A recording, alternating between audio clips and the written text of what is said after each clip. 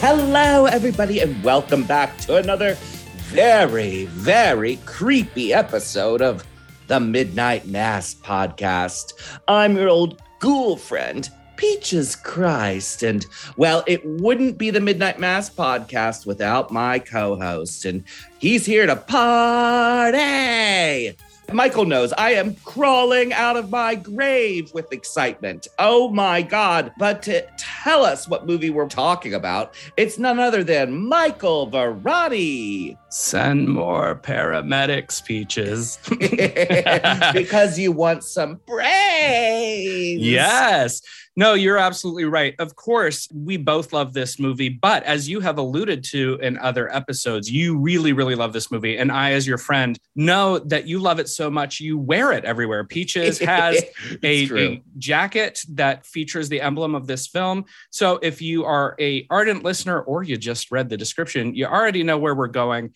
But if you are ready to rave from the grave, well, boy, this is the week for you. That's right. We're celebrating 1985's Return of the Living Dead, starring James Karen, Don Calfa, Tom Matthews, Beverly Randolph, Linnea Quigley, Joel Shepard, Miguel Nunez Jr., Brian Peck. Oh my God, so many people. And directed by the one and only Dan O'Bannon. Peaches, the time has come. We're going to rock out in the graveyard tonight. I am so excited because, as Michael said, this movie, in many ways, it wasn't just a movie for me. It has become a style. It's the horror movie that best represents, as a nerd who has to dress in what I would call like muggle clothes from time to time. Everyone knows me as this fantastic, beautiful, exotic, feminine, a larger than life persona who wears couture gowns and sequin for days. But the reality of it is I exist sometimes during the daylight hours and I have to wear muggle clothes. And I dress like a total nerd. Well, I wear all sorts of movie paraphernalia, as you know, basically jeans and t-shirts. And the movie that I most am comfortable with as far as a style indicator is this film, Return of the Living Dead. The music, the fashions, the characters, the sense of humor, the tone, the puppetry, the magic, the special effects. Oh my God, I could go on and on. This movie best sums up me in a lot of ways. It's true. And I'm so glad that we're doing this movie right now in our lineup because the last couple of weeks we did Killer Tomatoes and Dario Argento. And those were both things that those are very Michael focused. Yes. And they very spoke to the DNA. Very selfish of you. Oh yeah. Like that's it's just very me-centric. When we have our business meeting, Michael just stomps his fist on the table and says, me. And I'm like, well, Michael, could I please have a movie that's near and dear to my heart at some point? Oh, wow. I was going to set you up for something nice. But since you just lied about being demure. That wasn't good acting. Please, Michael, please, may we do a movie of my choosing? And that's what you get with a Peaches Christ show, quote, Coco Peru.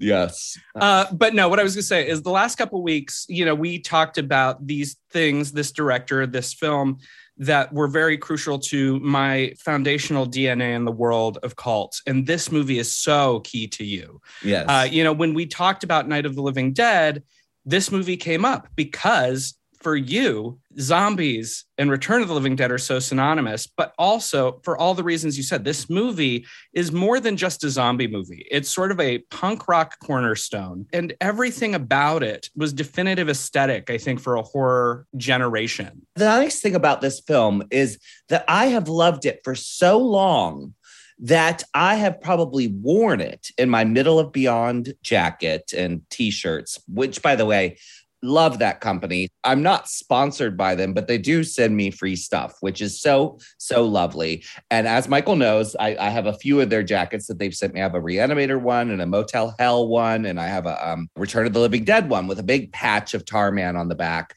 They're reversible jackets. They're the coolest jackets. They're sort of these, what do you call that, Michael? What is that jacket? They're like satin. They're like, oh yeah, it's a satin jacket. Right? But I actually turn it inside out and wear the canvas side, and both sides have things on them. Anyway, I have celebrated this movie through my apparel and memorabilia for so long without having seen it for a while. And I told you, I confessed to you that I was a little nervous to turn it back on, because when we sometimes revisit these films, especially a film that is smack dab coming to you from the middle of the 80s, it is often that we are dodging offensive bullets. Sometimes the F word is used liberally. Racial stereotypes and jokes are made. The sexism is gross and things are made light of, like, sexual violence or sexual harassment.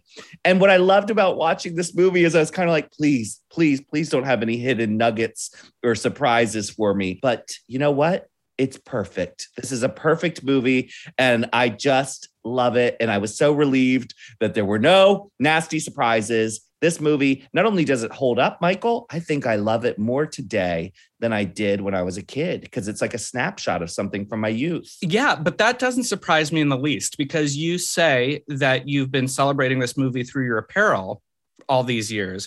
But the truth is, knowing you and knowing what you do, and something that we touch upon with our first guest a little bit, is you've been sort of celebrating this movie with your lifestyle as well, because this movie is quite literally about a group of misfits who find each other and go to this place to just be their wild, freakish, most outrageous, authentic selves.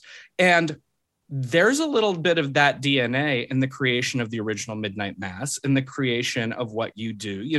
At the midnight hour, let all the freaks and weirdos who are our chosen family gather and celebrate. Now, of course, in the movie, things take a terrible turn, and only at a few of your shows did things take a terrible turn. But otherwise, I think that ethos is there. That's debatable if you ask my audience. But who am I to argue with you? You're completely right. And through this sort of long-lasting love affair with this movie, because part of it is exactly what you're describing, which is that I've always fit in better with the misfits and the punks and the weirdos and the goths and the, even in drag culture, even in a niche, I'm niche within a niche, right? Like drag was niche when I started, but then I even went more niche and decided to be a horror drag queen when no one was doing horror drag, And yes, I invented that. Thank you very much. Yes. Did you want to disagree? No, I didn't want to disagree. But what I will tell you is it kind of gave me a revelation, right? Because when you are part of the other, when you are part of a group that is outside the mainstream, we tend to see things and have a knowledge of things that the people that we see in the day-to-day maybe don't. And we talk a lot in this episode about how the idea of brains being the main point of consumption was introduced in Return of the Living Dead. And of course, that there's something visceral about that. The idea of just eating brains is gross. But I think on an intellectual level, in this movie that's all about punk rock, the idea that they decided brains were the focal point, we have to eat brains, to consume brains, makes it hurt a little less. There's something really kind of powerful to unpack there, I think, because really what it's saying is when you're a zombie, you just are shuffling along. You're part of it. You're not aware. So to like this consumption of the brain, it's like it makes it hurt less. You're getting that momentary knowledge of the world. So really, even when the kids arrive at the cemetery, they're still not the zombies. To them, the world is zombies. And then it quite literally becomes true. And I'm just having this whole layered symbolic epiphany right now. Well, I think that you and I actually, through this whole celebration of this movie, and for the listeners who've been listening to our podcast, that Michael and I, we go deep. We don't just interview one guest. We usually interview two guests. And then he and I talk about it together, and we rewatch the movie, and we do deep research on the internet. And I'll sit at home and watch YouTube videos, and I watched all the fun behind the scenes videos. And one thing with this deeper dive back into the world of Return of the Living Dead is there's a few unique things that I think you and I are discovering. And what you just described is one of them, which is that there was not this concept of zombies eating brains before this film. This was the movie that introduced this trope that now we accept as a zombie trope. So This movie deserves that credit. And I actually looked it up to see, is this the movie that created this whole scenario of zombies eating brains? And it is. And it's also the film that through that device, what you just sort of described as far as this yearning for consciousness or being sentient. It's the only film where zombies were able to think and make sense. There's a whole scene where a zombie woman's pathology is beautifully laid out for you, where she describes exactly what you're saying and why they ate brains. It's actually kind of like bizarrely touching. Yeah. We know she's a puppet and a fantastic special effect. And we know that her lip sync is terrible, right? Like the voice is sort of coming out of her throat, I guess. But it doesn't matter because it's so compelling. And she is such a fantastic character, much like Tarman, where, you know, through the physicality of that character, they become fully realized. They're only on screen for mere minutes, but they become so iconic and so powerful, these rotting zombies from this film, that they too are their own, you know, characters. You know, I feel like we're really digging deep into this. Some may even say we're going academic. I thought you were going to make a grave joke because, you know, we're digging deep, but you didn't. But that's all right. I was actually setting us up for a guest. Oh, perfect. Well, I had one more point that I wanted to make because, I have a lot about a lot of thoughts. But the other thing, Michael, that you and I haven't discussed that I've been thinking about is this is one of those rare horror movies. There's something very smartly built into horror movies where often we learn that the real horror, the real monster is fellow human, you know, and that is a theme that we see play out in horror movies over and over and over again. And what I really love about Return of the Living Dead is you've got this giant cast of characters, and they're all in many ways likable. They don't turn on each other. They yell at each other. They have arguments. They're rude to each other. But there's something about the way this movie presents them and it plays it all out. They're all given a fair shot, and they're all likable people. Well, and let's take a moment to appreciate the fact also that this movie is one of the few movies centered around teens that shows intergenerational friendship. Yes. Because especially during the 80s, there were teen movies and there were adult movies. There were teen horror movies and there were adult horror movies. Yep. And when Tom Matthews comes to work at this place, he befriends the older guy, and the guy actually wants to seem cool to his new young coworker. And they create this camaraderie. And even though you know that Tom Matthews' character, Freddy, his punk friends are going to be arriving soon, he still is very invested in the friendship he has with this older guy. And it, of course, sets the events of the film into motion. But it's so rare to actually watch a movie of this time where there wasn't the adult kid divide. But this one, everyone's in it together and they're all likable. They all seem to like each other, even when the shit hits the fan. And they're all crazy. That's the other thing, right? Like they don't have the adults show up. Right now, they would be boomers, you know, because you know, of the way it would be presented, and they would be boring and straight-laced and following the rules. No. These people are just as crazy as the kids are, and wild shenanigans ensue. And you're right, they're intergenerational, and they all get to have a lot of fun, and we get to watch them having fun, you know, survive this, you know, zombie apocalypse. And I'm sorry I messed up your segue, but getting back to all of this, academic, punk rockness, great music. It is the perfect segue to our first guest. She is also someone who goes way, way back with me, back to the 90s, and was around at the very beginning of Midnight Mass. And I have a long, long relationship with her. So she was a fitting guest in that way because it is Return of the Living Dead.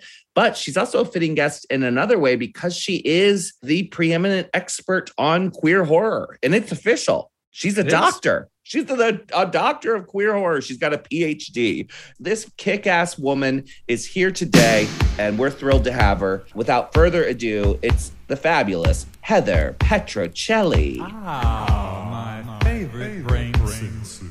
Cream of nowhere.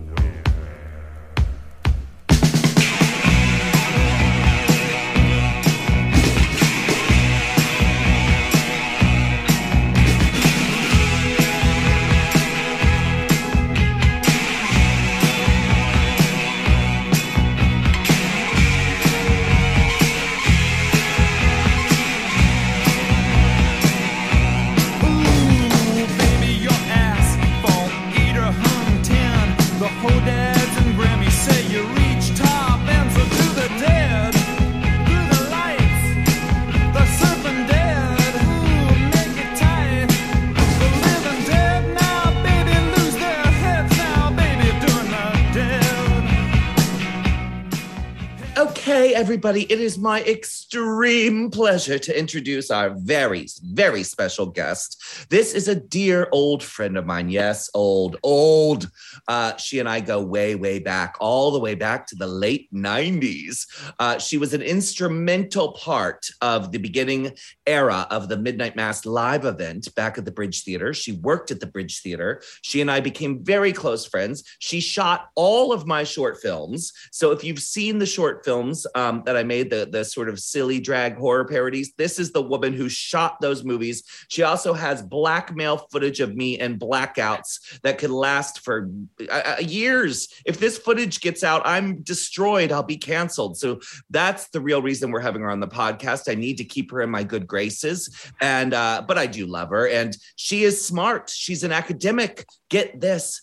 She is a doctor of queer horror. I'm not lying. She's received her PhD. She has her doctorate, and her dissertation, Queer for Fear, is now going to be an upcoming book. And I'm going to mess up the full title, so I'm going to let her say it right now. Without further ado, it's my fantastic, dear old friend, Heather Petrocelli. Thank you for that intro. That was very fun. Definitely emphasis on old. Yes. The book is essentially...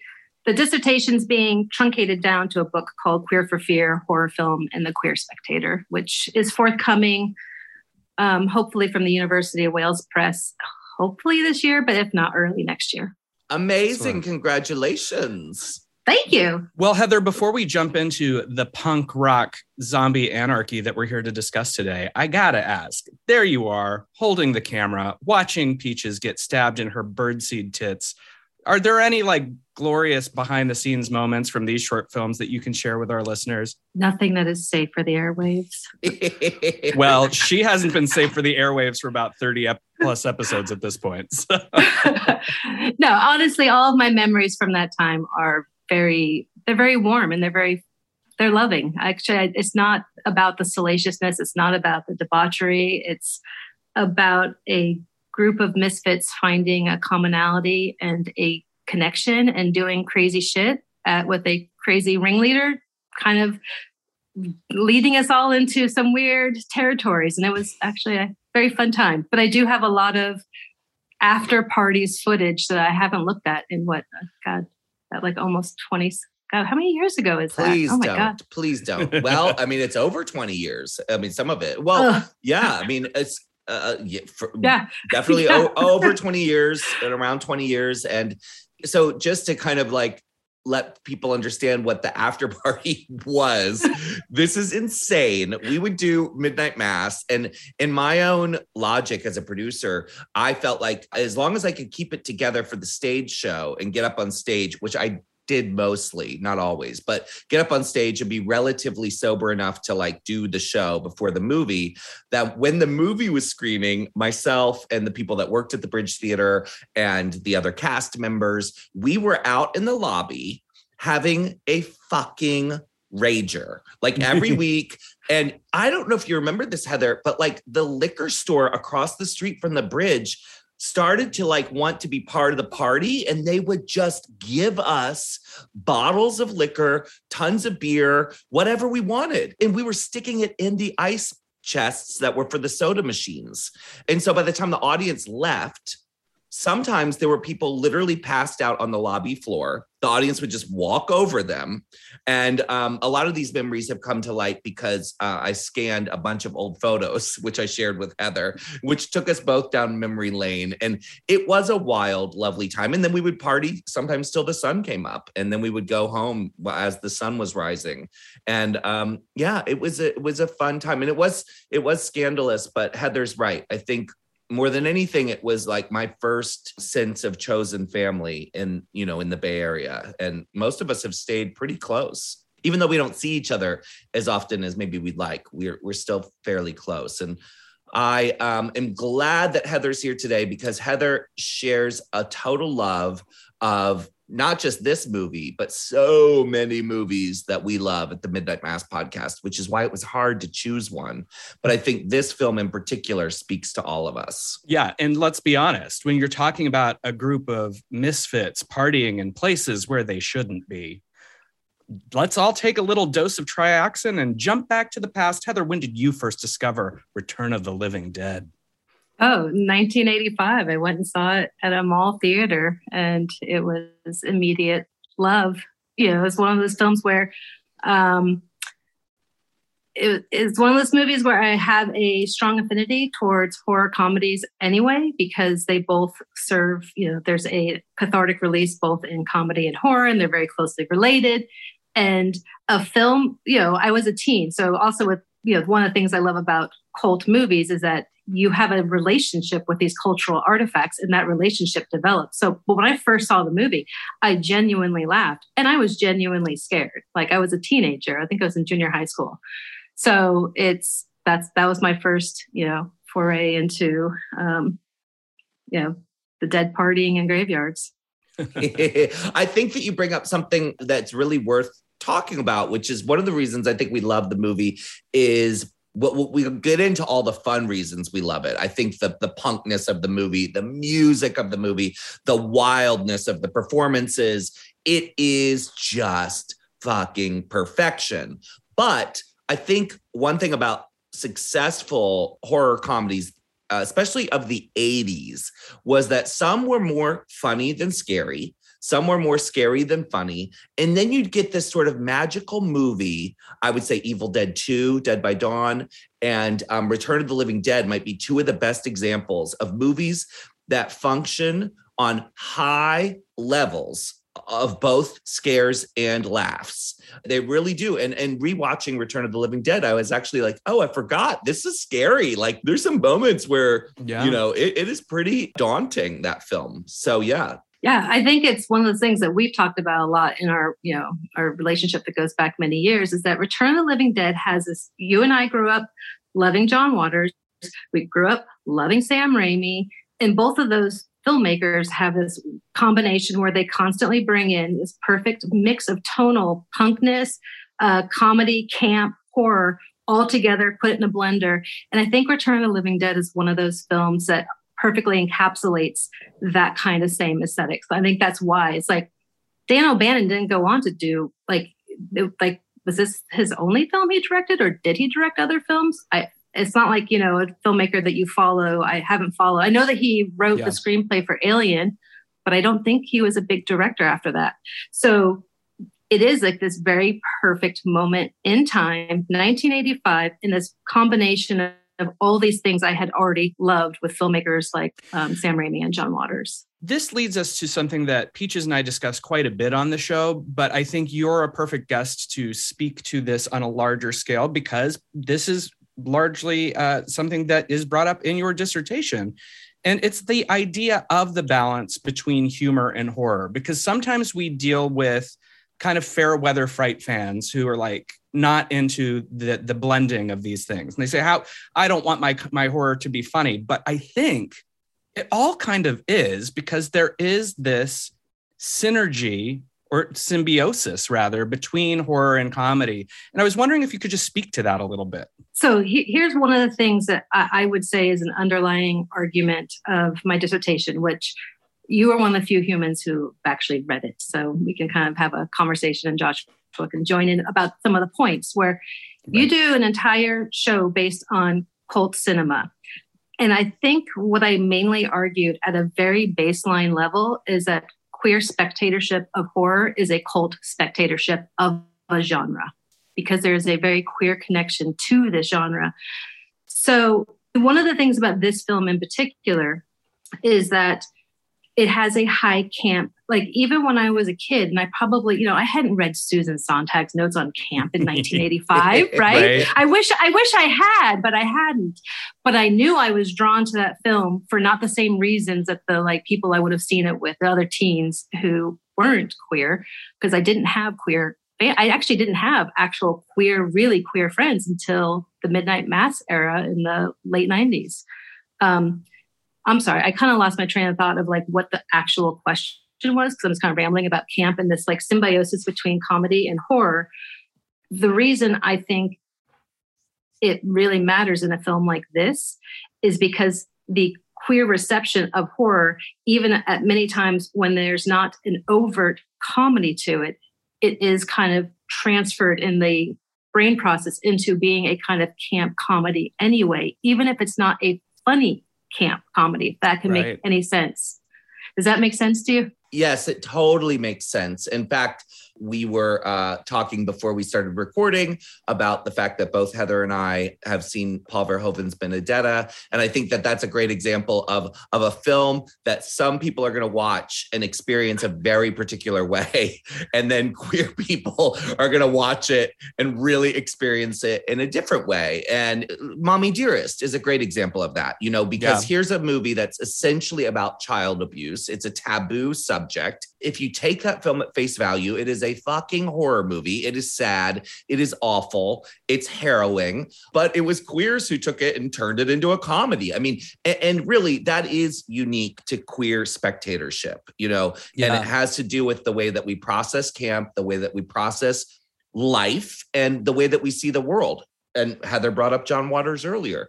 John, in many ways, is considered this sort of master of camp. But if you look at what he's doing, he's actually just making fun of things that are normal, quote unquote, and actually exaggerating, things like suburbia, American ideals. And Return of the Living Dead, I think in many ways was fabulous because it was a bona fide horror movie that did the things that horror movies are supposed to do. It was gross. It had fabulous special effects. It had nudity, it had all those tropes. But then for the queer people, it gave us a little something more. I would say that a part of it is just the aesthetic of it, the punk rockness of it, and the performances. I mean, that's actually one thing I would love to talk about next is, Heather, what do you think about these performances and what makes them, I think so special? I rewatched the film. Kind of like my homework to prepare to talk to you about it. And this time I was like, really trying to look at each performance because they said a little bit ago, film is it's like a relationship with the film. It develops. And I became really obsessed about the fact that I think that everyone kind of found their own truth in the script. And so James Karen is not in the exact same film as Freddie is in. Yes. But that dynamic works so well between the two of them where you're just like that whole intro, it's one of my favorite intros to a title sequence too, because it goes on for 9 minutes or something before you get to the title sequence. Yep. Yeah. And then you have these kids and they're all kind of, very, very early in their career. And then you have the three, let's call them the three older dudes. We'll ignore the colonel for now. And they're old school actors who had been around for a long time at that point in time. So they're the seasoned ones. And even all of them are kind of in a different movie. But there's something that I think is because the way we go about life, we all live in our own subjective experiences of what this world is. So somehow everyone being in a different film coming together actually feels very real. It feels very earnest. It feels like real life. And the way that they also scripted it at least the way they delivered the script, I guess. I think they must have rehearsed because they do that beautiful blending of overlapping dialogue. So it feels like actual real conversation. Well, and I love that you speak to the reality of everyone having their own reality, because you're right. If you look at the general in comparison to leg warmers on, tits out on the grave, it seems so disparate, right? But it works because this movie manages to handle the fact that everyone approaches life in their own strange, dynamic way. Because of that, we get so many awesome performances. I mean, you mentioned Freddie and Frank. They're amazing. But, you also have all of the punk kids, Miguel Nunez, Linnea Quigley, all of them. Spider and Trash. Yes. So good. Do you have a favorite performance in this movie? And is there also a character that you consider doesn't get enough love? I guess I would actually have to say I am totally into Frank right now because if I were a character in that film, I'd be the dum-dum who's trying to show off to the kid about hey, want to see these barrels? I would inadvertently, thwonk the, barrel, unleashing the apocalypse basically.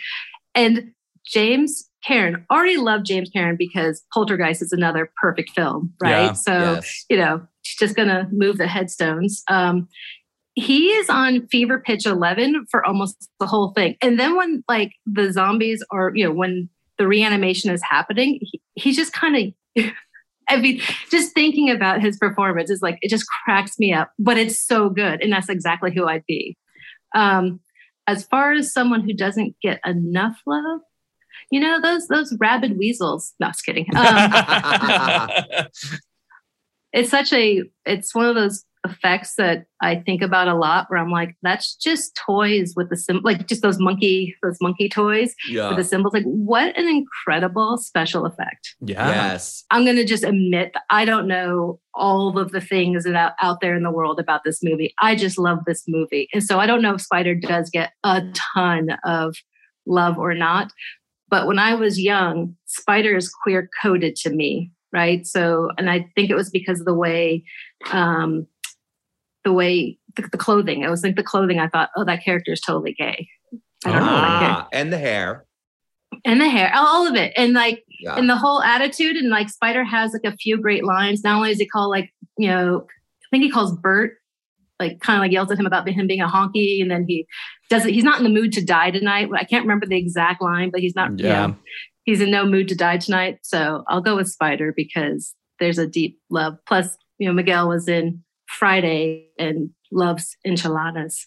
Yeah. Friday 13th, part 5 represent. and the other thing I think that's really lovely about Spider and would have been missing had he not been in the film or that character not been in the film is the linkage to the hero from Night of the Living Dead. And knowing that Black people in horror films are often trivialized to such a degree, which we've talked about, you know, on the podcast. And of course, when we had William O. Tyler on to talk about Night of the Living Dead, that having a hero who's a Black man is a big deal. And I think they could have done more with it in Return of the Living Dead, but at least he's there. And I think you're right. Like, he is underrated and he is a great character and he isn't one of the first people to die. And actually he makes good choices and he's actually respectful. You know, there's moments in the film where he's concerned, you know, about the people around him and stepping up to be a hero. Yeah. He's the kind of smart friend where you're like, he's proactive as opposed to just being reactive. He's trying to figure things out.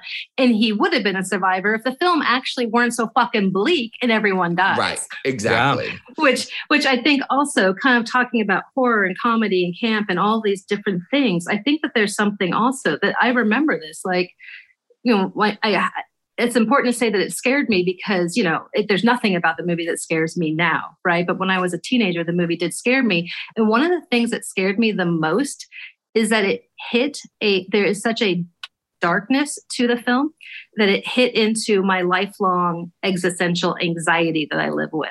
And it's the idea that these zombies, they're sentient beings, they're feeling, they you know, the half corpse is kind of like the pain of being dead and feels themselves rotting. Like, holy fuck. Yeah. Let's dig into that. I'm glad you brought up the ending because it is an exceptionally bleak ending. But this is a horror comedy, as we're discussing.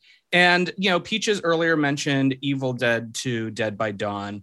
And if you look at the trajectory of horror comedies that are being made around this time, Evil Dead 2, Return of the Living Dead, some could argue, Reanimator is comedic. American Werewolf in London is comedic, but they all share that they end terribly, you know, and it's that takes it away from the comedy and lands it firmly in horror. And I just wondered what your thoughts were on that. Was that just a response to the 80s? Why are our horror comedies, why don't we get a good ending? And by that, I mean, these endings are good to me as a viewer, but not for the people living them. Yeah, I think it is, you know, horror is a vehicle for social commentary and cultural critique. And I think that is exactly why they're often bleak. And, you know, living through the 80s was it's one of the things that's interesting about aging, in my opinion, is that you look back at times that you lived through and have very concrete formative memories from, and then you see people re-engaging with them in a sadly retro way. And you're like, you know, there was a lot of like darkness, like in 85, that would have been the beginning of Reagan's second term. We're in the Cold War. You know, and looking at politics today, think of the strained Cold War relationships in the middle of the 80s, because the events are real and it's a meta film, right? So it's saying that the events of Night of the Living Dead are real, which was 68, although I think he says 66 in the film. But there's a guy in the government whose entire job for almost 2 decades is just try to track down these fucking barrels. Right. Yeah. So the inefficiency, the commentary on the fact that societal institutions can't do what they're supposed to do to protect or help or serve. So the U.S. military winds up obliterating them with nukes. So everyone dies. And of course, they made everything worse because now it's just going to go on.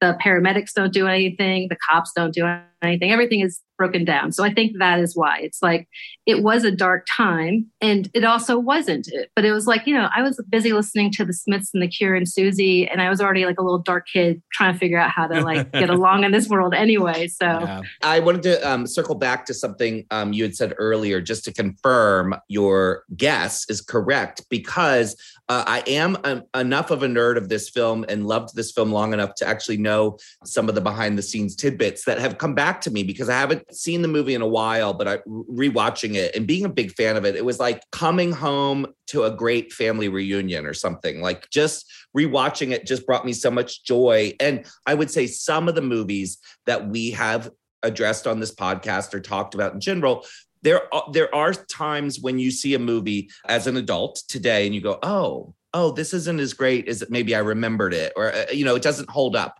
Not with this film. Oh my God, I think I love it more today than I did when I was a kid, and I freaking loved it. But one of the things I do know about it that's really unique in the world of low budget horror films, which this certainly would be considered, especially at the time it was made, is they got to rehearse for 2 weeks. So Dan O'Bannon, which is unheard of. That does not happen. Usually you don't get rehearsal for a movie like this. You're lucky to get a day or 2, maybe, but Dan O'Bannon, who, you're right, didn't really direct anything beyond this. He was a successful writer, and he was not supposed to be the director. God, you'd think I would remember, but someone famous was supposed to direct it. It was Toby Hooper. It was Toby Hooper. And you're right. And he was doing Life Force. Yeah, I do remember that now. Yes, which Dan O'Bannon wrote. So Toby Hooper shifted over to make Life Force, and Dan O'Bannon wrote that, and he was just like, well, I guess I'll direct this. And it worked out. I mean, he's really the gift of this movie. Let's be honest. Oh, so good. And what you were saying about the seasoned vets working with the young people in that chemistry, I'm just basically agreeing with everything you said about that. and I agree. And I don't know that I'm surprised that you said this, but rewatching the film, James Karen, his performance is so delicious.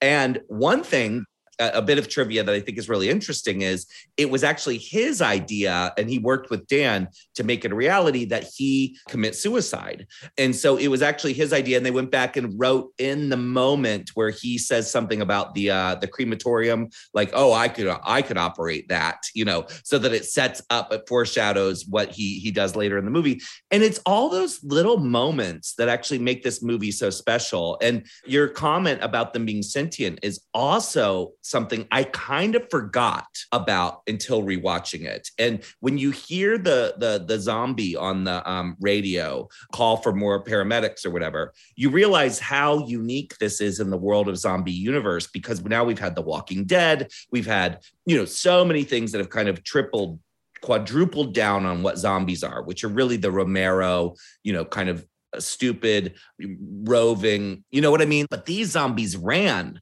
They could run. They could tackle you. They were also the first zombies to be interested in brains. Yeah. That had not existed before. So this movie, Dan O'Bannon is both the writer and director. Michael is right. That is the gift of this film, because it is so special for so many different reasons. Next up, I want to ask you about the music. And what you think of the music and why that's special. Well, the music is special because it was the music that you felt like you were listening to on your alternative stations. Wherever you lived, every city had one, or the local college station if you were in a college town. So to have the Cramps and the Damned and TSOL and who else? Well, and also the score, right? Like that synth score that's like a pop dance track of spookiness. Fucking fabulous. Yeah. Maybe that, well, actually, see, again, I'm like, well, maybe the score does get a lot of attention, but that might be the unsung hero of the film, actually. Yeah, I agree. I think the score needs more attention because I was just listening to it. I was like jamming out to it. Like, oh my God, I love this song. But of course I haven't heard it since the last time I saw it. And do you know what, Heather? I'm very, very jealous that you got to see this on the big screen. My discovery with it, and I'm guessing Michael's was as well. My discovery was VHS, you know, so you are a little bit older than I am. But I mean, let's talk about that. VHS cover was an instant pull. When you saw those like punk rock graffiti looking zombies, come on. I mean, it still is so cool. It's so cool. And Tarman is still one of the best zombies ever. Sorry, but talk about a character that's not underrated. You've got this this part that could be. Yeah, but this is not Freddy Krueger. This is not this character is in the film for mere minutes and has come to become the logo and the icon of the movie. That's just so genius. Well, you know what I read that I didn't know prior to this recording, even though I've seen this movie many, many times, is that the design of the zombies was based on several different things, including cultural representation of mummies from different cultures rather than zombies from other zombie movies, but also illustrations from EC Comics. And when I read that sound you just made, Heather, was exactly what I did. I was just like, wait, because then you think about... Yeah, exactly. That's exactly what I did. And you're going to have to live with that in your mind forever. It was just thinking of how Tarman is presented. You can see it. You can picture it on that like Vault of Horror page, right? Yes, that ooey, gooey, goopy, drippy. Yes. Tarman is a gift, just a gift. And Alan Troutman's performance is... Okay, you are a nerd if you know his name. Either you're looking at Wikipedia right now or you are a nerd. I thought that was like a known thing. Okay, here's the reason I know. I'm also kind of obsessed with Muppets. I love me some fucking Muppets. I don't know. It's one of those things. And Alan is mainly like a Muppet guy. And so... to know that there's this like crossover in some Venn diagram of like Alan Troutman, like he looks like a puppet. He does not look.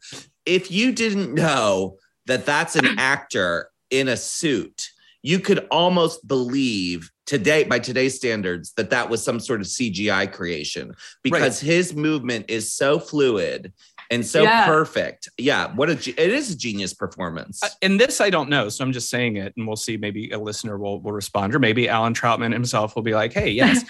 He seems like he has some background in contortion or dance or something, just the way he moves. Or maybe that comes from working with Muppets because they have to be all sorts of wavy, wiggly, woggly to make those work. So. I think we're just making this all up, but I think that there is something to that because think of a Muppet. What does a Muppet not have? Bones. There's no bones in a fucking Muppet. And the way that Alan portrays Tarman, it's like a physically unhinged. It's like it's just so. I mean, my love for Tarman is very deep, especially because when I was a kid, I used to sit there and think, oh, Tarman is actually one of the ghouls from Night of the Living Dead. These are the barrels that the government has been trying to track down. So that made it cool because Night of the Living Dead was also a very important film to me when I was young. Because I discovered Night of the Living Dead and Pink Flamingos on the same night when I was a kid. Wow. And nothing was the same anymore in my life after that moment. It's a very bulb moment in my life. So yeah, Tarman. That's my chef's kiss for Tarman. So I'm gonna do a deeper cut as far as underrated characters go and say that what really stuck out to me on this viewing was how fabulous the Colonel's wife is. And she's barely on screen, but I could not take my eyes off her in any scene that she's in. I know we get all worked up sometimes on these podcasts, but like I am fucking singing its praises upside and down and around because this movie is so amazing. There isn't a single performance that isn't great. Like Don Calfa as Ernie is so good, so bizarre. Well, so let's wonderful. take into account, we just talked about Muppets, and there are two characters in this movie called Bert and Ernie. That's intentional. Oh my God, I never even put that together until this moment. I mean, they missed their opportunity because it's Colonel Glover, but it should have been Colonel Grover. Oh. Yes, it should have been. All right, Heather, as we're wrapping up, I usually ask every guest this question, but you've been speaking to this the whole time about relationships changing with movies as you grow with them. So rather than ask you that, I want to know, because this movie was so rooted in a moment in time with you, and you've spoken about how you've grown with it, what would you want a new generation to take away from this? Like, what would you tell someone who's discovering Return of the Living Dead for the first time? That's a complicated question because, it's like I am a person that tries to not always just be back when I was a kid, but my dissertation was based on the largest empirical study. It was a survey in horror studies, period. And it's all about queer spectatorship of horror. And I asked people their top 5 favorite horror films. So I wound up this large list that once I compiled it down, almost 20,000 films, it was 1,487 films that comprise queer spectators' favorite horror films. And I'm going through it and I'm just realizing that I have a really nasty reaction to CGI. But I'm sure there's like so many films that are CGI enhanced that actually work because it's a combination of the two. So first thing is, I just hope there's like this return to practical effects and realizing that like monkeys with their symbols taken off are a brilliant effect and Tarman is a brilliant zombie, and that things can be bleak and funny, which is a really weird thing to talk about. But I think that that's part of queer existence, is there's a underlying bleakness to queer existence, but we have a really good time facing the darkness that kind of comes at us at a constant. It's constant, right? There's people talk about coming out, but you never stop coming out in lots of ways. So I think that it is for people to realize, like, I want there to keep being the next Return of the Living Dead that was made for some 12-year-old going into the movie theater today. So that exists 20 something years from now for that next audience. I have an important question. Since we're on serious subject matter. You are the doctor of queer horror, and you have been living this your whole life. So as a young lesbian in her formative years watching this film, I would like to know, because as we know, these movies were made for the teenage boy gaze, and this movie is clearly no exception in many ways. Yet it doesn't feel as rotten, even though it's super gratuitous. I don't know why that is. Maybe we just accept it as camp. But who Heather, did you jerk off to the most? Was it Trash, Tina, Casey? Because there's a lot of hot trade, a lot of young women being paraded around this movie. You've got the nice, sweet, innocent girl. You've got sort of the badass. It's definitely not Tina. Tina, I'm just like zombies. Fucking eat Tina. Please just get Tina out of the way. Okay, so you didn't go for Tina. Okay. And then Casey is just like, it's fine. The thing I appreciate about Casey is that Casey is kind of like, hey, Chuck, you suck. I hate you. But then it's like, hey, we're all going to die, so come hold me. Right. But Trash, let's just be real. So Trash. Good. You're a dirty pervert. I am a dirty pervert. But the thing is, I actually like Trash with her clothes on better, because I just have like that whole like skull in the crotch, like when she's sitting in the graveyard with her like legs spread. And I'm just like, that would be the image where I'm like, yes. Wait, so you're saying that you're literally hot for a woman who wears entire sweaters on her legs? It's not the leg warmers. It's those leg warmers are out of control. It's true. Yeah. But I get it. Come on. Fucking props to Linnea Quigley. I know she gets lots of props, but like she's Porky Pig in it throughout this entire fucking film. She is. Although I love that you mentioned her outfit, because the imagery of her naked on that tombstone is so like part of the iconography of this film that you forget her outfit when she first shows up, that like red leather situation is amazing. Yeah. It's so good. And like, just like, if I could get away with like having some like little hot pants with like the little skull in the crotch and just sit around like spread eagle everywhere, that's exactly what I'd be doing. It's like, yeah, to me, as we all know, and if you don't know, you should know, Linnea Quigley is one of the most renowned scream queens, who really was willing to do anything and was such a great performer. And if you listen to the interviews of the people about the making of this movie, one thing you hear over and over and over again, not from her, but everyone else, is everyone complaining about how cold it was because they were shooting in LA at night and they were constantly being drenched with water, right? So, rain and wetness. And you never hear her complaining about it, or at least I haven't, the way the others complain. And she's the one wearing no clothes, for hours at a time. And, I just feel like this movie, and then her I forget the character's name, but her role in Night of the Demons, she sticks the lipstick into her tit. I just feel like between these two movies, it's like she does deserve all trophies and prizes. Oh, it's true. She was queen of the late night cable for the longest time, so she could have an idol worship all her own. Absolutely. Yeah. I just want to say also, just because I have the data, not all the data made it into the dissertation, which means it won't make it into the book, but horror-loving queers overwhelmingly do love horror comedy film. That was one, oh, great. Yeah, all subgenres were loved, but it was way up there. And in this process of going through and watching all of these films and I'm doing it at Queer for Fear on Instagram, one of the things that's really interesting is that a lot of films, it's one person, 3 people, 2 people, very small numbers, but almost 100 people listed Return of the Living Dead as a top 5 favorite horror film. Oh my God, I'm just realizing something. What? I must have a thing for lesbians named Heather working closely with me behind the scenes, because the woman that does all the audio design for this show is a lesbian named Heather who's into horror.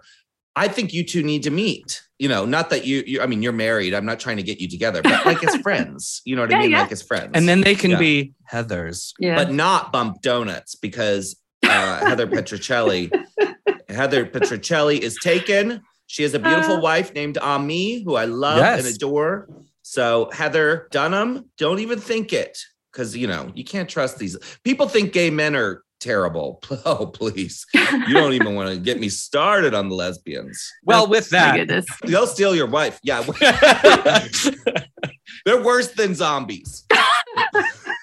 Well, with that, we're pressing the button and ending the world. Heather, thank you so much for joining us today.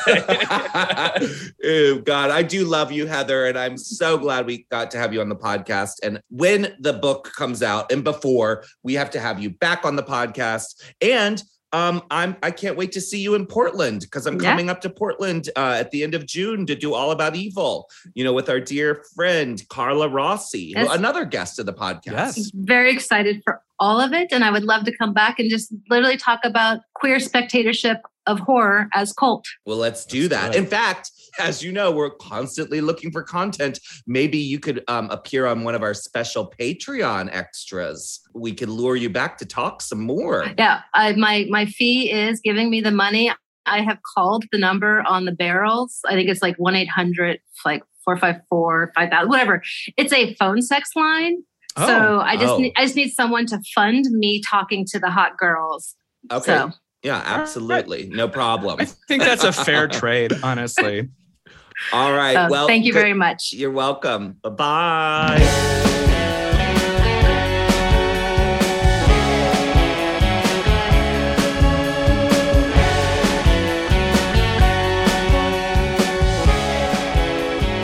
And that was our interview with the fabulous Heather Petrocelli.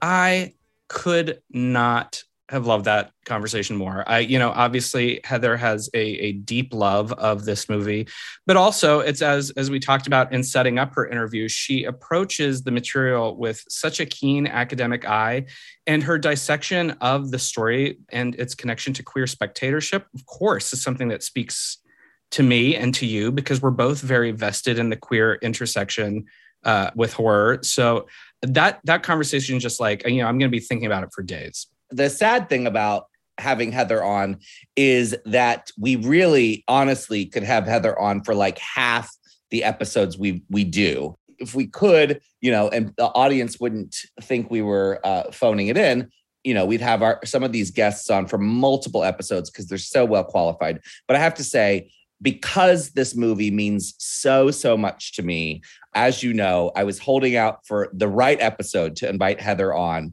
And it was kind of like, oh shit, we're going to do Return of the Living Dead. She should do that. Because the other thing that we didn't really talk about, because it kind of might have been weird, is that Heather doesn't just like study horror. Heather is covered with sleeves. A lot of people don't know because she wears long sleeves, but she has tattoo sleeves on her arms, like huge, elaborate sleeves. One of her whole arms is Universal Monsters, and it is gorgeous. I mean, like, she is a horror fanatic. She also has John Waters tattoos, and she's my peeps, you know. She's the real deal, 100%. Yeah. And the other thing is that we didn't discuss is that Heather actually is a music lover, like a cool music lover. She has loved and stayed in touch with cool music since I met her, and actually introduced me to a lot of music. So there's a lot of reasons why she was just such a perfect choice for this discussion. We talked about your connection with Heather back to the early days of Midnight Mass. And in the intro, I also talked to you about how the DNA of bringing a group of misfits together, both in this movie and both in your life, there's a commonality and an interwovenness. But maybe you have done it, and I just don't know it, which is a good educational moment. But for this movie that you love so much, what's the Midnight Mass show look like? And who would you play? What is so wild is that I never did this at Midnight Mass. And I think that is really strange. We did Night of the Living Dead. I think we did we do Dawn of the Dead? Maybe not. We definitely did Night of the Living Dead. In fact, we did Night of the Living Dead with Elvira. That was one of the shows I did with Elvira. Return of the Living Dead, like a few other films, including Heather's, I'm trying to think of what else, Reform Schoolgirls. There were often reasons that the theatrical rights were either contended somehow or just not available. Like Halloween, not available. You could not book Halloween for decades theatrically. This has all changed. So some people would go, oh, wait, I can do that now. And yeah, sure. Yeah, things have changed. But when I was booking Midnight Mass, there were a bunch of titles that I was not able to get. And this was one of them. And that drove me fucking bananas, especially this one and Reform Schoolgirls. Like, they were begging for a Midnight Mass celebration. So this would definitely be some big, giant punk rock.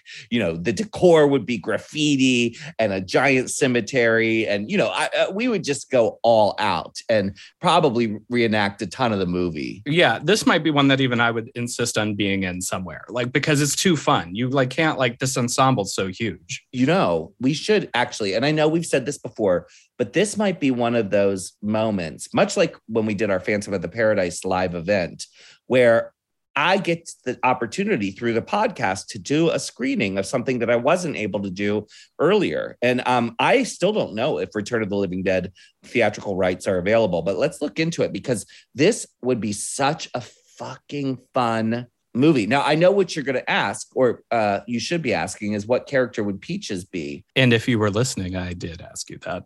God, I wasn't listening.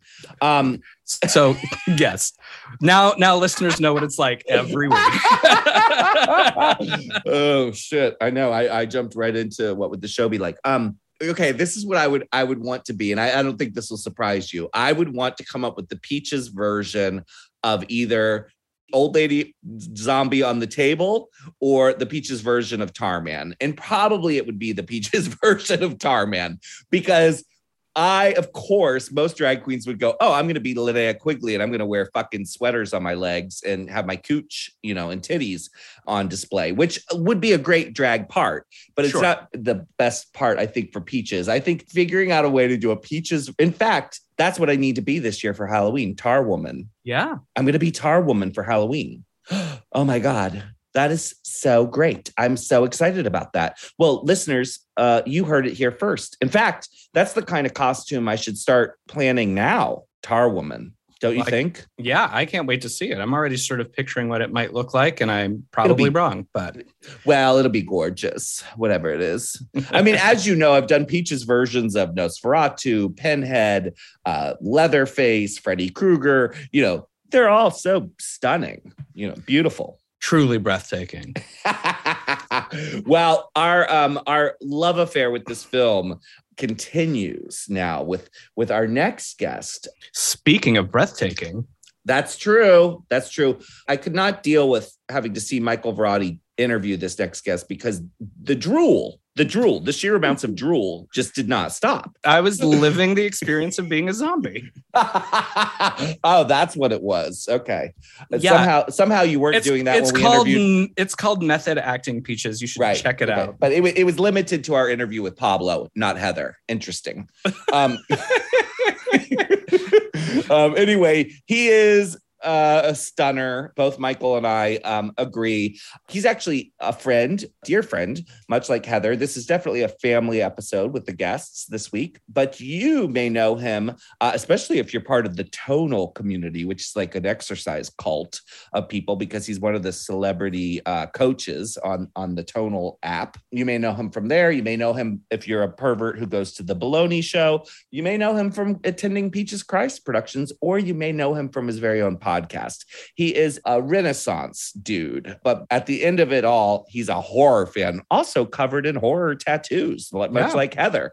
So without further ado, let's hear it for the fantastic Pablo Escobar. Yes, that's his real name.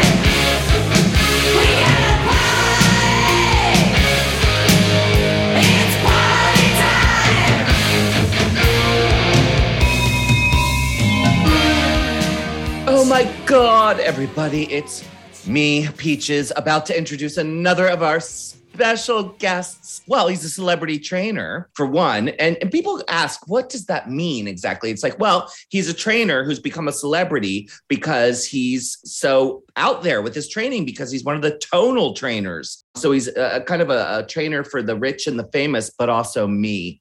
He's the trainer of Peaches Christ. So I guess he's not very good. But he's also the co-host of the Scared Gay podcast, which, as you can imagine, is about queers and horror movies. And that's one of the reasons he's the perfect guest to bring on, because he's a horror fanatic. Oh, and one other thing. Some of you might know him as one of the stars of Baloney, the San Francisco all-gay, all-male, quote-unquote, review. That is also the subject of a documentary film. So he is a man of all trades, and he's been in many, many Peaches Christ productions. Oh my God, I could go on and on. So without further ado, and yes, this is his real name, let's hear it for Pablo Escobar. Wow, what an intro. I sound a triple threat. I love it. Well, you are a triple threat, right? Thank you. Yeah, actually, I would argue there was maybe quadruple, quintuple threats going on in there. Oh, damn. Well, I mean, I have been accused of being a threatening and imposing personality when I train. Except not for Peaches. I was going to say, maybe some of the threats are going to be directed towards Peaches after the show. Yes, hopefully. Well, the other thing, and I didn't mention this, but he's also dog daddy to one of my favorite dogs in the world, Little Debbie, who I got to see earlier today. So yes, you wear many, many wigs in this world. Yeah. I have to tell you, and you both are going to understand what I mean, but in this queer community, when someone says dog daddy and does not further clarify, which I'm glad Peaches did, I'm like, where's this going to go? Could go anywhere. That's true. Yeah, because 100%. People literally are dogs in our community, and they call themselves pups, and they wear chains and collars, and they pee on the floor. And speaking of chains and collars as a fashion statement, why don't we jump into this week's movie? Woohoo! Pablo, when did you first discover Return of the Living Dead? I can't even tell you when I first discovered it, because I literally have been watching it my entire life.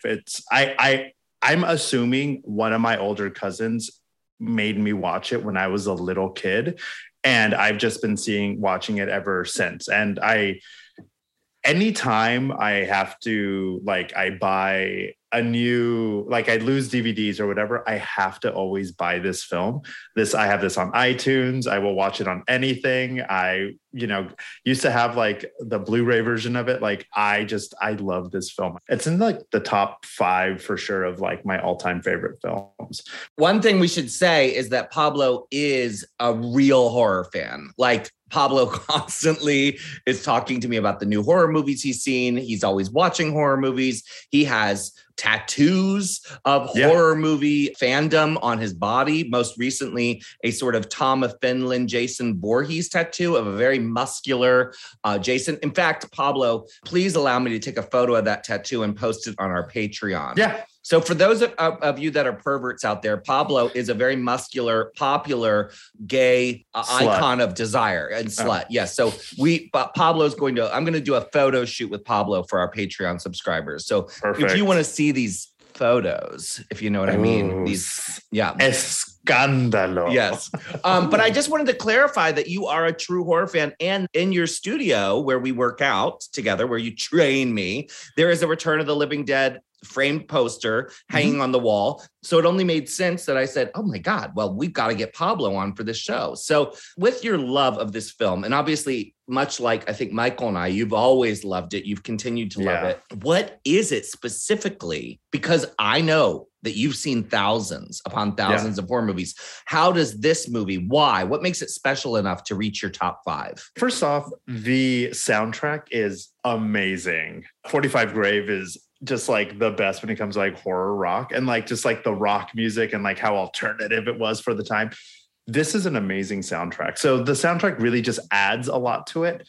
But I consider this for sure is a horror comedy, and it has really good horror elements written in it. I was just watching it with Chris, and he was telling me like if he had seen this as a kid, Tarman would have like destroyed him. Like he was just like, that is the scariest like zombie monster I've seen. And like the scene where they're like eating and like attacking the paramedics is so spooky. Like it's so good. So it really is well written when it comes to the horror element, and it's fucking high camp in like the coolest way. I don't know. It just really speaks to everything that I really like. The costuming, the characters. I mean, come on, like dancing naked on a grave, like the whole thing is so cool. It really is like a cool ass film. It has a lot of cool elements to it. The way it's written, the zombie woman who's talking about brains. I mean, the fact that they gave her such beautiful breasts, she's like decomposed. Everything, just like chef's kiss, everything regarding this film. It's so good. And Linnea Quigley. I mean, Linnea Quigley is amazing. Yeah. So something that we discussed with our other guests in a more broad sense with relation to this film is the queer draw to Return of the Living Dead. But I'm wondering, this movie is about a group of punk kids who are outside of the mainstream.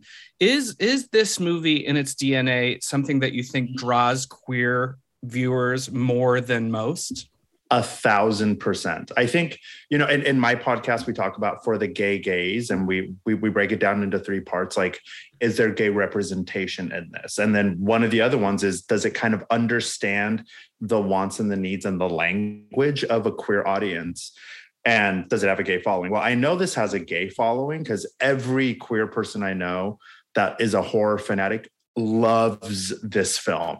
And I think one of the things that this film does so well is like weaving in the camp, because that speaks to us queer people, that like extraness that we all like, that kind of sass. And the characters are super colorful. I mean, you have like Slash and Suicide and like all those characters, like they're so cool. They're the people I remember as a little kid. I knew I was gay and I was like, when I grow up, I'm going to be like them. Like, I just thought I was like I was going to be so cool. That's something I think horror does really well. It really does kind of go hand in hand with camp. So like, Drag Me to Hell is great, but Serial Mom, like it's like up there with all those things where it's just like, it's funny, it's entertaining, and it like winks at like a gay audience the entire time. Yeah, I think that you answered that so well, because I think you touched upon something that we haven't yet talked about, which is the notion of, okay, are there queer people and is this a queer story? Well, no, not really, not necessarily. However, because of the way that the story is told, i.e. camp, being, the mechanism, the over the top performances, the unapologetic sort of outrageousness of it all, mixed with the characters who are the young people. And I think we should get into that. This was the first time, maybe The Lost Boys did this as well, I think, when I think about horror movies. But this to me is like one of the best examples of sort of punk rockers, goth, sort of the freaks, the weirdos. And I'm trying to think of other examples as I'm talking. Maybe Night of the Demons also. Maybe also Linnea Quigley, but really only one character, right? It's this group of misfits. They are a group of misfits. And as a queer kid growing up, as the kid in the 80s who listened to Depeche Mode, who wore all black, who was obsessed with Susie and the Banshees, this was the closest I ever got to seeing myself in a movie. In fact, this movie's so old that it might be one of the reasons I ended up dressing that way and liking this kind of music was because of this movie. Because queer kids, especially in the 80s, this is where we hid. These are the people we found solace in, because if you were making fun of us because of our mohawk or wearing all black or our piercings, we weren't necessarily being made fun of because we're like fags, right? So in many, many ways, I do think that you can look at the kids who are heterosexual in the movie, but they're really queer. They're queer, So one of the things that I find really interesting is you have like the punk kids and like a goth kid, and then like what I would consider like the new wave kids, and like I always thought the new wave kids were the ones who were like coded. Now that I'm older, like they're the ones that are coded as like gay, because when I think of like queer 80s, I think of like Boy George, I think of like Dead or Alive. Yeah. And they seemed much more like new wave and like their aesthetic. And like, that's definitely something that at least I kind of attributed to like, what's his name? Chuck. I always found Chuck to be so hot, even though Freddie is like, so hot. Freddie can get it. Oh yeah, for sure. I think that was something that like was also kind of this movie's way of probably trying to like queer code a little bit by creating this like style. Cause like, everything else where heterosexuality is like centered, let's say, they weren't super like new wave, like into that stuff, right? They didn't have like flock of seagull hair essentially. And like in this film they do. So I was like, all right, this is like you're right. And you're right, Peaches. This is like the misfits, the kind of on the fringe kids. Yeah. And I'm into it. Well, taking that into account, so we talk about, there are punk kids and goth kids and new wave kids, and they look like it. They have the operative drag of the era. And this movie is full of colorful, seemingly authentic characters. Who are your favorite characters in this film? I did like Chuck and what's her name? Casey, the girl with like, I always thought she was like Latina or like Filipino, like the like kind of brown girl. Who had the sort of the makeup on her face, the sort of drawing. Yes. Yeah. I always liked them. I don't know. They're kind of secondary characters, you have to admit. That's because you've watched the movie a lot. You know who these people are. Yeah. Oh yeah. I mean, and of course, like Linnea Quigley's character, Trash. I mean, the name alone. It's so well. What I love about her character is she starts like such a raging bitch, and then before she dies, she becomes like a whiny, like, I'm getting wet the whole entire time. But before that, she's like, I like death. You like death. Like I love. It's kind of hard to say. They're not necessarily like super written well out, and like this isn't a character study, right? At all. But the way that they're written, they all just seem really, really fun. What's his name? He's part of the friend group. He's the black kid. Spider. Yeah, Miguel Nunez. Nunez. Yeah. For some reason, I had always known he was Latino, so I was like, hell yeah, there's a Latino person in this. Like, he's so cool. But he seems pretty smart, and he's like kind of always getting frustrated when they all make stupid decisions. And so I was like, oh, cool. Like, I don't know. Yeah, we actually talked about that a little bit earlier, and I think it's worth pointing out because you, as a Latin viewer, you know, when we did Night of the Living Dead, we interviewed William O. Tyler, who's a Black horror loving fan of horror movies, and he talked about how Night of the Living Dead was specifically so important, informative for him because it was the first time he'd seen a Black man, you know, as a hero. And honestly, what's so sad about that is how ahead of its time it was, because it wasn't like you saw it again. It's not like Night of the Living Dead opened the door and then we saw a bunch of horror movies with Black male leads. That's not what happened. But I do think with Return of the Living Dead, you know, seeing a person of color in that friend group who's not dumb, who's not a total joke or a racial stereotype. Exactly. He actually moves the plot forward. He actually does heroic deeds. In many ways, it's kind of a nice nod to the original, you know, progressiveness of Night of the Living Dead. And this time, like, any Black actors would always just end up playing a gang member or just something. And it's like, Right. oh, come on. Like, they're people. They can like whatever. They'll be in any friend group. And, you know, in horror films, notoriously, they always kill off the Black character first. Well, in this one, he's like alive the whole movie, and he's doing a lot of cool stuff, and he's working with people, and he's great. Well, and what I think is important is earlier you said it's not necessarily a character study, but what's important is how all the characters have agency in ways that they usually don't in other horror films. And you're speaking to that here because you're right. So often it was just far too easy for characters to fulfill tropes. The punk's the punk, the Black guy's the Black guy, the gay kid's the gay kid. And in this movie, at least, even though we're not getting this, you know, Brechtian breakdown of who everyone is, they feel authentic in a way that I think really sells the movie. Would you agree? I 100% agree. Suicide is the like the punk guy. Right. Yeah. So Suicide. Yeah. Oh, God. The names are so great. There's that one scene where he's like, you think this is a joke? Like, this isn't just, this is my life. This isn't just like fashion or whatever. Feelings. He has feelings. He runs deep. Yeah. Yeah. And he like gets mad at Trash for not respecting the dead.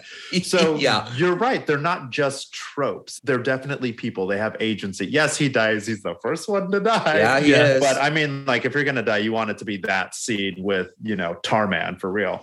But I 100% agree with you there. Like these characters, though they are not fleshed out, they also aren't one note. Right. And one of the nice things about this film that could have kind of gone a different direction is that you do have this sort of marriage between a group of people who are young actors who, for many of them, this was their first film. This was their first credit, which is great and so cool that they, got to have this experience. But there are three older male leads who are seasoned vets in the industry and are old white guys, let's face it, and could have shown up and been such Debbie Downers, right? And not participated and not played along and kind of embraced the spirit of the film. But I have to give credit to James Karen, who plays Frank, Don Calfa, who plays Ernie, and Clue, how do you say his last name? Gallagher, who plays Bert. Clue, of course, is so recognizable. Even if you're not a fan of Westerns, he's been in so many freaking movies. I mean, hundreds, literally. Go look at his credit list. He's the dad in A Nightmare on Elm Street 2. Yes, exactly. He's the dad in The Nightmare on Elm Street 2. And of course, James Karen, as we talked about, is the real estate mogul and poltergeist who, moves the headstones, but not the bodies, and plays that role in a very restrained way, Yeah. But to see these three chew the scenery to deliver outrageous, fun camp performances, to the point where James Karen is so wild sometimes, it is almost hard to watch, but it's just delicious. It's amazing. I'm also like a big fan of the Golden Girls, and I do remember James Karen. Right, shocking, shocker. He was in an episode of the Golden Girls where he was really. Like, yeah, he was. I think he may have been in playing two, like sometimes like seasons later. So I'm like, okay, well, in a weird way, you have like tangentially or whatever, you have gay royalty because he was in the Golden Girls. Right. Yeah. He dated. I remember his character was dating Dorothy. Sophia kept like inserting herself and hanging out with them. And he was like, okay, I love dating you, Dorothy. I don't want to date your mother. Oh my God, that's hilarious. I just remember, like, every time I see him, I'm like, ooh, he should have stayed with Dorothy. He wouldn't have died here. He wouldn't have died. He would have just stayed in Florida. I wouldn't be surprised if Golden Girls came after this, because this is like 84, 85, right? Yeah. And Golden Girls ran through the 80s. So I don't know. I mean, Poltergeist, he would have done Poltergeist before this. So that would have been, I think, 82 or I think so. Don't forget 81? he's in Mulholland Drive as well. He's like verified cult icon. But I love great actor that here today, thanks to Pablo, we've also declared James Karen a gay icon as well, because who saw it coming? Only here on Midnight Mass could we. Loved it. No, but he's such a good actor, and he totally like goes melodramatic to the point where he's kind of annoying at times, and I love it. He's so good. I saw an interview a while back with Brian Peck, who plays Scuzz, and this was his first movie, and he was basically just being put out for the nerd role, and I guess that's all he was being put out for at the time. His agent only ever saw him as the nerd, and so I forget the actor's name who plays the more nerdy guy, but he didn't John get Philbin? it. Oh, yes. I think you're right. Very good. And who's also very handsome. I was like, he's a nerd. He's fucking hot. Right? Yeah, you're the nerd.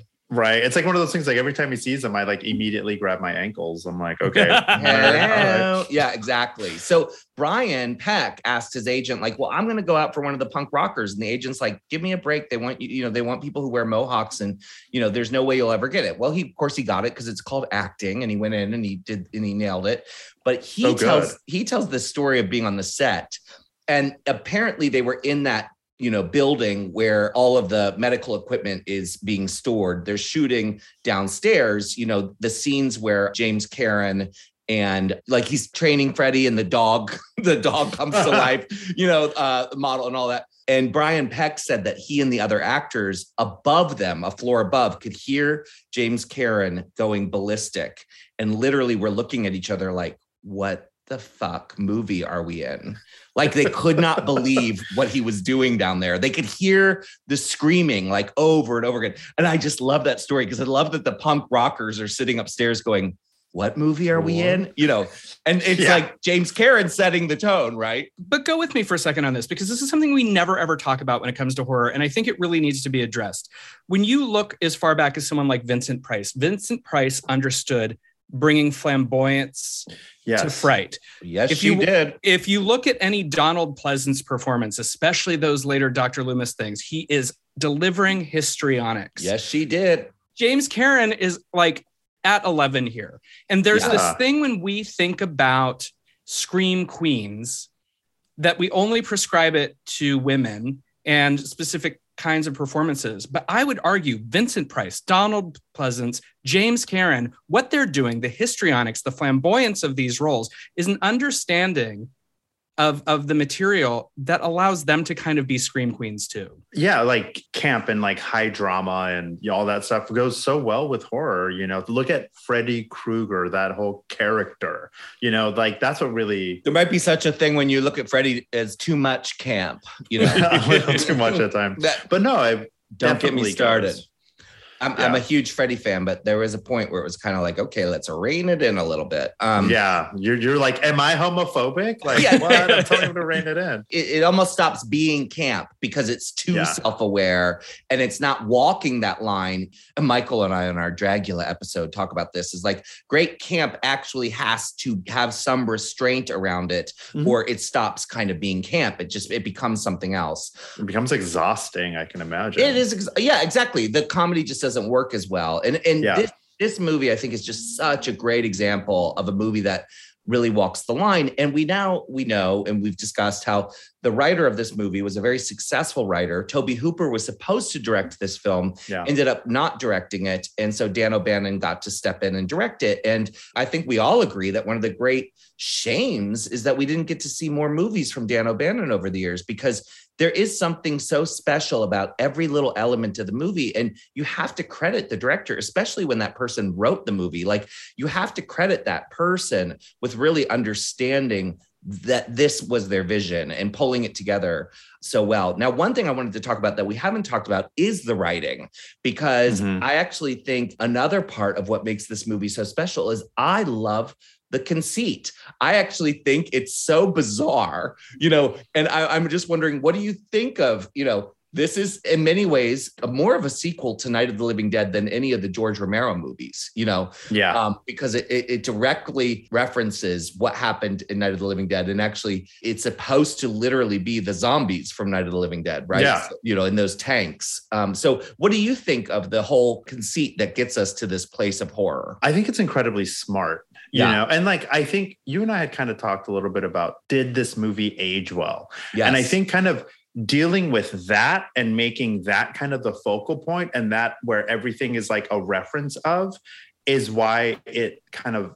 both outlasts like the 80s, with everything else being such like a snapshot into like this era. But I think it's wonderful. I was a dumb kid when I first watched it, and I was like, I knew zombies were real. Like I totally was like, oh my God, it's based on a true story. And they're saying that this, Oh, I forgot about the title at the beginning. Yeah, we haven't even talked about that. You're right. There's a whole title card at the beginning that just says that the whole thing is real. That's just so it's simple, but it's lovely. That does kind of, to me, remind me a little of like the Texas Chainsaw Massacre. It's totally not like this whole long thing with someone talking, but it does have a little of that feel. So I remember hearing that they wanted Toby Cooper in it. So I was like, is this the one thing that he like lent to it? Like, I'm not sure, but I love that. I think it's a really smart decision to reference a movie that is so iconic. And by this time, like, it's like a touchstone, like when it comes to horror, when it comes to film in general, like The Night of the Living Dead. Right. So to use that is, I guess, like a love letter. Like you can really see how their heart and soul is into it. Do you know, Michael? Because there's a whole story there about. I do. Okay, so maybe you can speak to that, because I did not know this, but I think it's fascinating because it's about the fact that Night of the Living Dead was shared by two people. Yeah. And go ahead and tell the story for the listeners that don't know. Yeah. So what happened was the original Night of the Living Dead, as we all know, was directed by George A. Romero, but it was co-written by George Romero and a man named John Russo, who was also a novelist. And they were both indie filmmakers working together in Pittsburgh. And as tends to happen with relationships, sometimes their creative partnership dissolved. And in doing so, Russo retained the rights to anything that had the Living Dead name, but it also allowed Romero to go forth and make his own sequels. They just couldn't be called, it couldn't be Dawn of the Living Dead. It just was Dawn of the Dead. So Romero goes off and does what Romero does. And we know historically that, continues to alter the course of zombies forever. John Russo writes a book called Return of the Living Dead, which was more of a direct sequel. O'Bannon gets the rights to that. Then it starts, as they script, becoming a little farther afield, a little farther afield, and becomes a foundational meta horror movie in the process, and becomes what we get.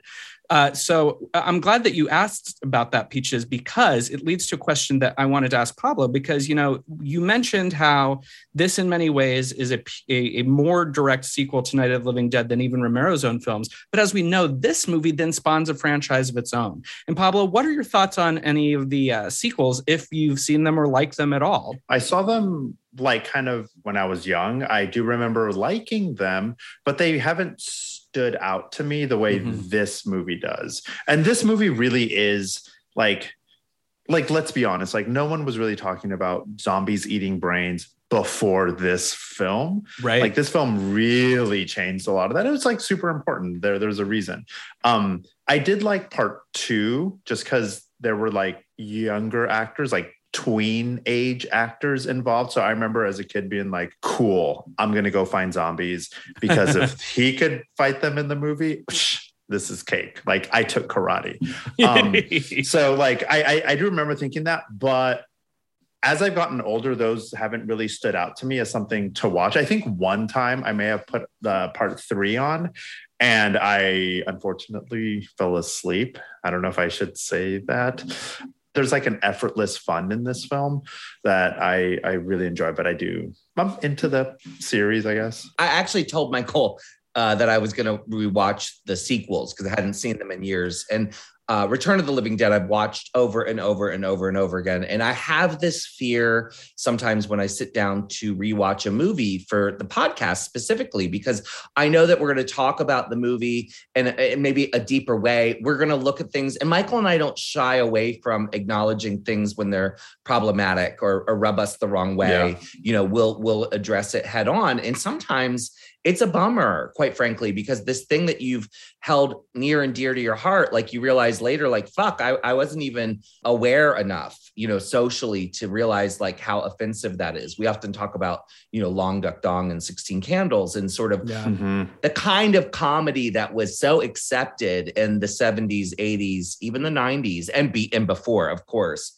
And of course, when we, did Auntie Mame, there was a lot to talk about there, but I was nervous watching Return of the Living Dead because I thought, oh God, what do I not remember? What have I blocked?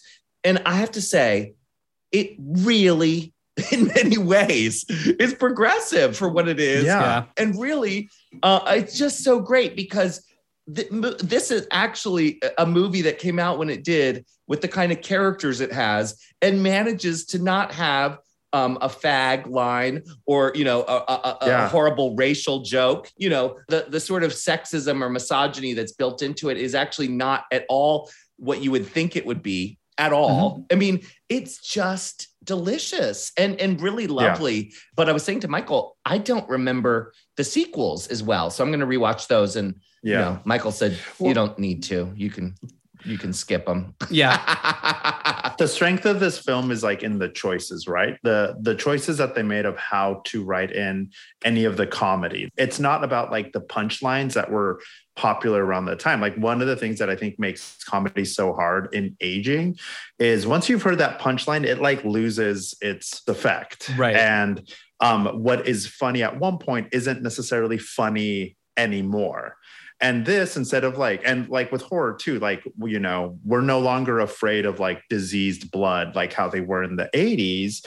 So that may not always translate into like, this is scary anymore, but it just, in talking, like going back to like talking, like the book and the writing and referencing the Night of the Living Dead, I think that was actually a really smart choice. Yeah. Maybe it was like unintentional, like for them to think like, we want to make sure that this translates well into 2022, but it was a really smart choice for them to do that, because then that just means that all the references and everything isn't stuck in a time and it makes it hard to move past. Regarding the sequels, and as Peaches pointed out, I told her, she could probably take or leave them. I think my issue with these is that with those sequels is that it's hard to catch lightning in a bottle twice, especially with something that walks that meta line so much that this movie does. There's such smart humor, but such good horror. And, every movie's a miracle, and I praise anybody who gets one made. I think their part 2 has a lot of fans. I think that Return of the Living Dead Part 3 actually works better because it does not try to be the original movie. It sets up this like Romeo and Juliet story with a zombie girl and a boy that I think is at least different enough that I'm like, all right, I'll check into that. Yeah. But it's hard. It's hard. And we see this with every franchise. It's sort of, they get locked in, whether it's a killer in the woods, a killer in your dreams, zombies, where it hits a point where you either have to be daring enough to jump the shark a little bit or stay within the formula. And either way, you're going to lose audience somewhere along the way because you can't recreate magic. You can just filter into another kind of magic, I guess. Exactly. Which, I mean, if you look at this film as like Night of the Living Dead Part 2, holy shit, they made an amazing film. Right. But it was like, it's such a tone shift, right? Like everything is so vastly different that like maybe it set them up. Well, that makes the idea of Tobe Hooper even more interesting because it's exactly what he did with his own masterpiece, right? So he if you look at Texas Chainsaw Massacre and you look at Texas Chainsaw Massacre 2, I would say there's a lot of synergy between Night of the Living Dead and Return of the Living Dead. You really have this movie that is a sequel, but it's in this wildly different, colorful. It's just different. And so, that is really interesting. But as much as I love Tobe Hooper, and Lord knows I do, and we've talked about it on this podcast so many times, I love Tobe Hooper. And, I think eventually we'll do the Poltergeist episode that we absolutely must do because Poltergeist is completely in my top 5 for sure. He, I think, doesn't get enough credit for that film because of all the controversy. But I'm so glad that Dan O'Bannon got to direct this movie because it is just so special. And there's something so unique about this film. And it is all of the elements that we've discussed. It's the performers, the writing.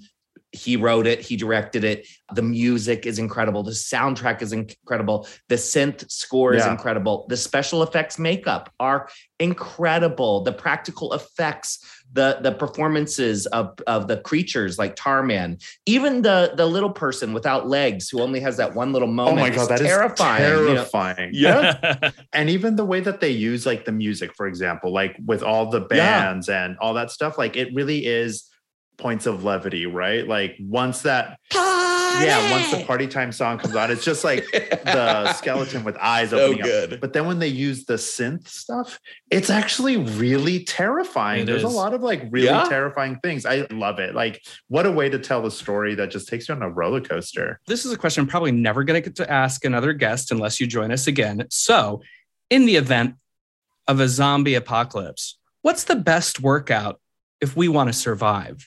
Oh, easy. Okay, let me go into it. First and foremost, what you need to be doing. So with zombie apocalypse, you're getting attacked, right? So if you have to fight, you have to learn how to do any rotational chops and rotational lifts because you have to swing something. And it's much better to swing a bat or an axe or a long thing of wood than it is your fist. So always think rotational chops. You have to build that power, then harness it from the ground, build up your glutes so that you can explode out. Perfect. But also number 1, run. Endurance. Just build up your endurance. One of the things that I tell my clients all the time, and I talk about a lot, is the importance of cardio. You could like lifting weights makes you strong, does all these things, but cardio is actually what helps with your heart, which then makes it easier for your muscles. If it pumps better, gets you better cardiovascular strength, it's easier for the blood and oxygen to go to your muscles, so you recover faster.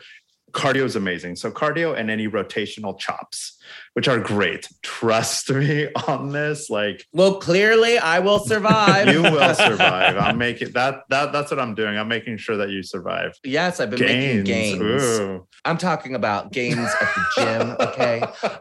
But yes, as I knew you would be, are a fantastic guest of the podcast. And we're so glad to have you.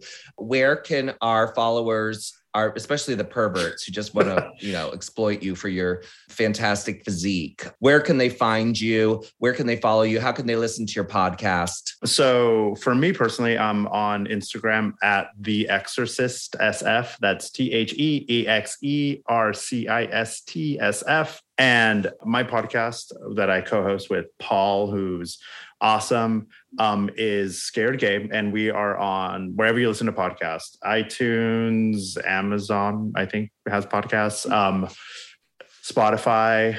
Yeah. And we're on Instagram at Scared Gay Podcast. Great. And we just did, I know you guys are going to hate us. We just did a Serbian film. Oh, rough. Yeah. This is why there needs to be multiple podcasts like this, because you know what? If you want to go into a deep dive and hear people celebrate, I guess, or discuss. See, we celebrate movies, which I think with a Serbian film, it would be a tough movie for me to celebrate. I could talk about it, but I don't know that I'd want to celebrate it. Yeah. If you want to hear two big queens talk about a Serbian film. Yeah, we don't always like every film, and we only do movies we like. That is true of us. That is true. No, and that's great. Yeah, you guys have a great podcast. Oh, thank you. We appreciate that. Well, you've been a wonderful guest, and come back another time. We'd love to have you. And also, if any of you want to see Pablo on stage in a Peaches show, Drag Becomes Her. He'll be returning to the Midnight Mass Peaches Christ stage at the Castro Theater on August 27th. I'm excited. Oh, and I saw, Pablo, that you got tickets to All About Evil in San Francisco. So you'll be seeing Michael and I obviously there. And you and Michael need to meet in person. We'll all take a photo together. How about that? I love that. Perfect. I'm excited. All right. Well, thank you. Thank you.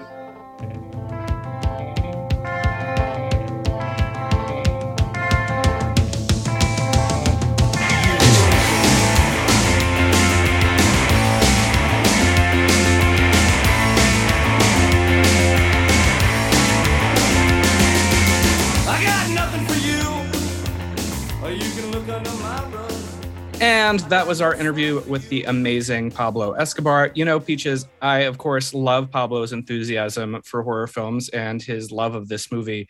But I couldn't pass up the chance to ask him about what kind of exercises to do to survive a zombie apocalypse, because frankly, when am I going to get that opportunity again? Well, also, I love that he didn't miss a beat. And like, it was like, this is something he's been waiting for someone to ask him for years. And I don't know if I mentioned it yet, but that is his real name, Pablo Escobar. Oh, yeah, you might have brought it up a time or two. I am fascinated by it, as you know.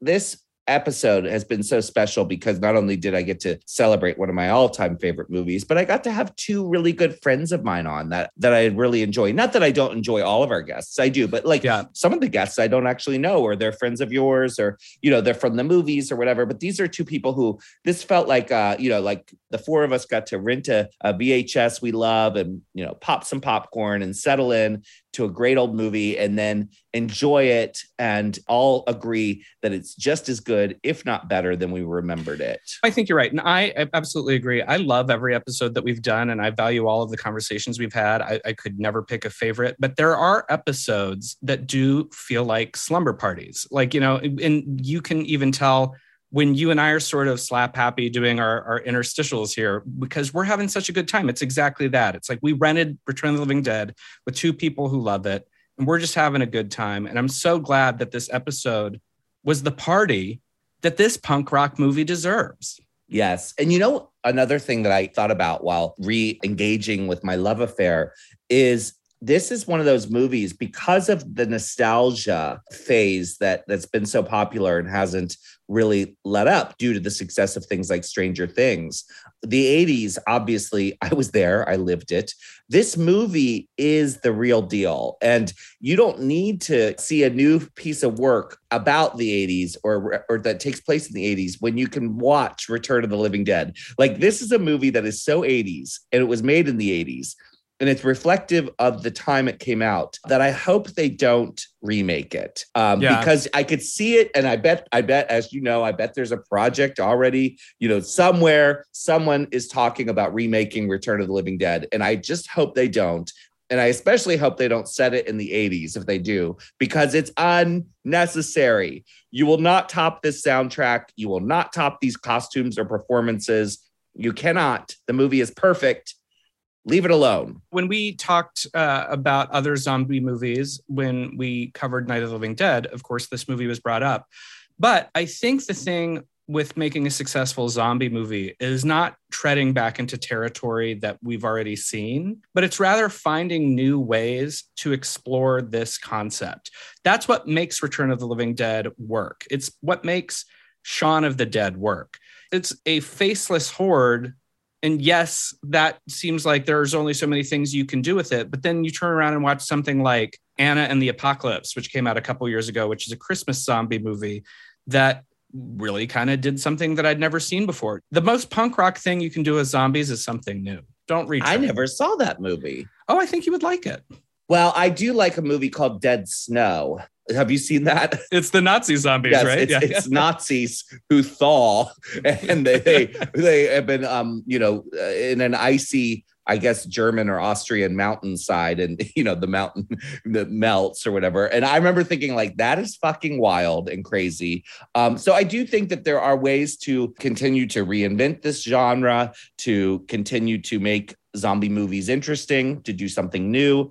And Return of the Living Dead is one of those sort of groundbreaking movies that dared to, you know, take chances and do things a different way and introduce new ideas. And look at us now. Everyone says brains. Yes. And speaking of groundbreaking things that decided to take things and handle things a different way, as of the time of this recording, you probably just saw Peaches and I at the Chainsaw Awards on Shudder, and we had a great time presenting. So thank you for tuning in if you did. Also, as you know, we have a couple screenings coming up for the All About Evil reunion tour, the relaunch, the Blu-ray celebration. Peaches, do you want to lay some info on us? Tickets are now on sale for the San Francisco show that's taking place at the Victoria Theater. Both Michael and I will be in attendance with members of the cast and members of the crew, and there will be performances and a Q&A moderated by Michael, and we will have the Blu-rays there. It's going to be a big to-do. It's back where it was shot, where it takes place at the Victoria Theater on June 11th. Those tickets are at peacheschrist.com.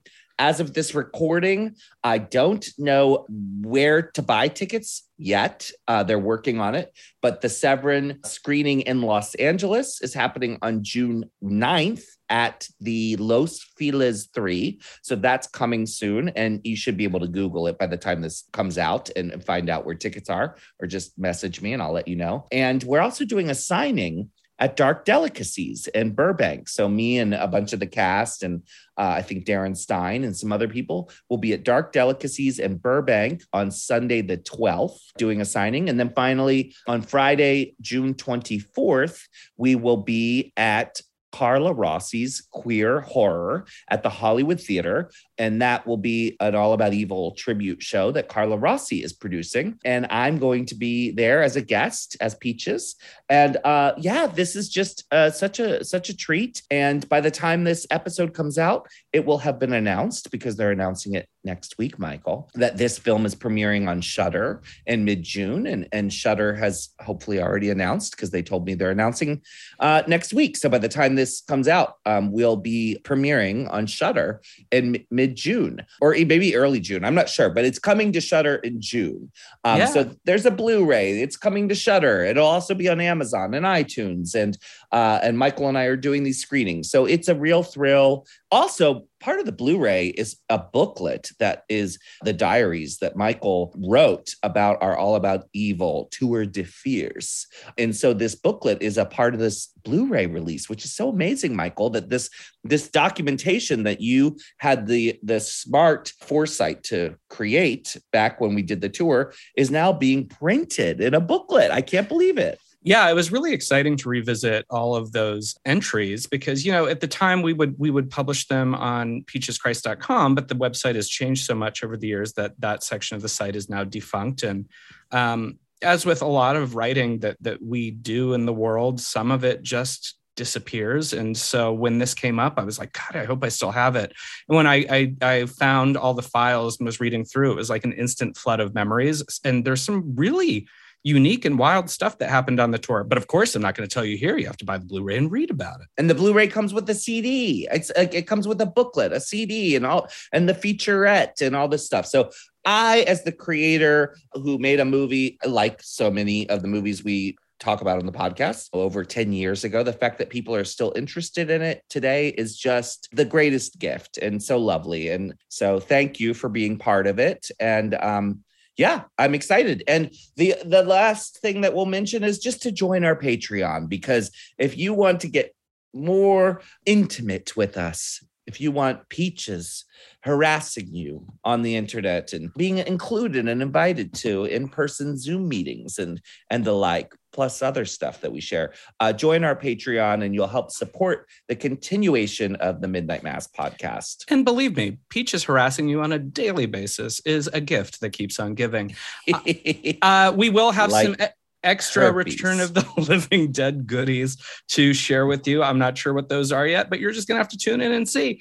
And in the meantime, we're just going to head back to this graveyard and do some tombstone dancing. Peaches? Yeah, I mean, if you know to take off all of your clothes before you get up on a tombstone and dance in the rain, well, then you too might be one of the children of the popcorn now. Brains.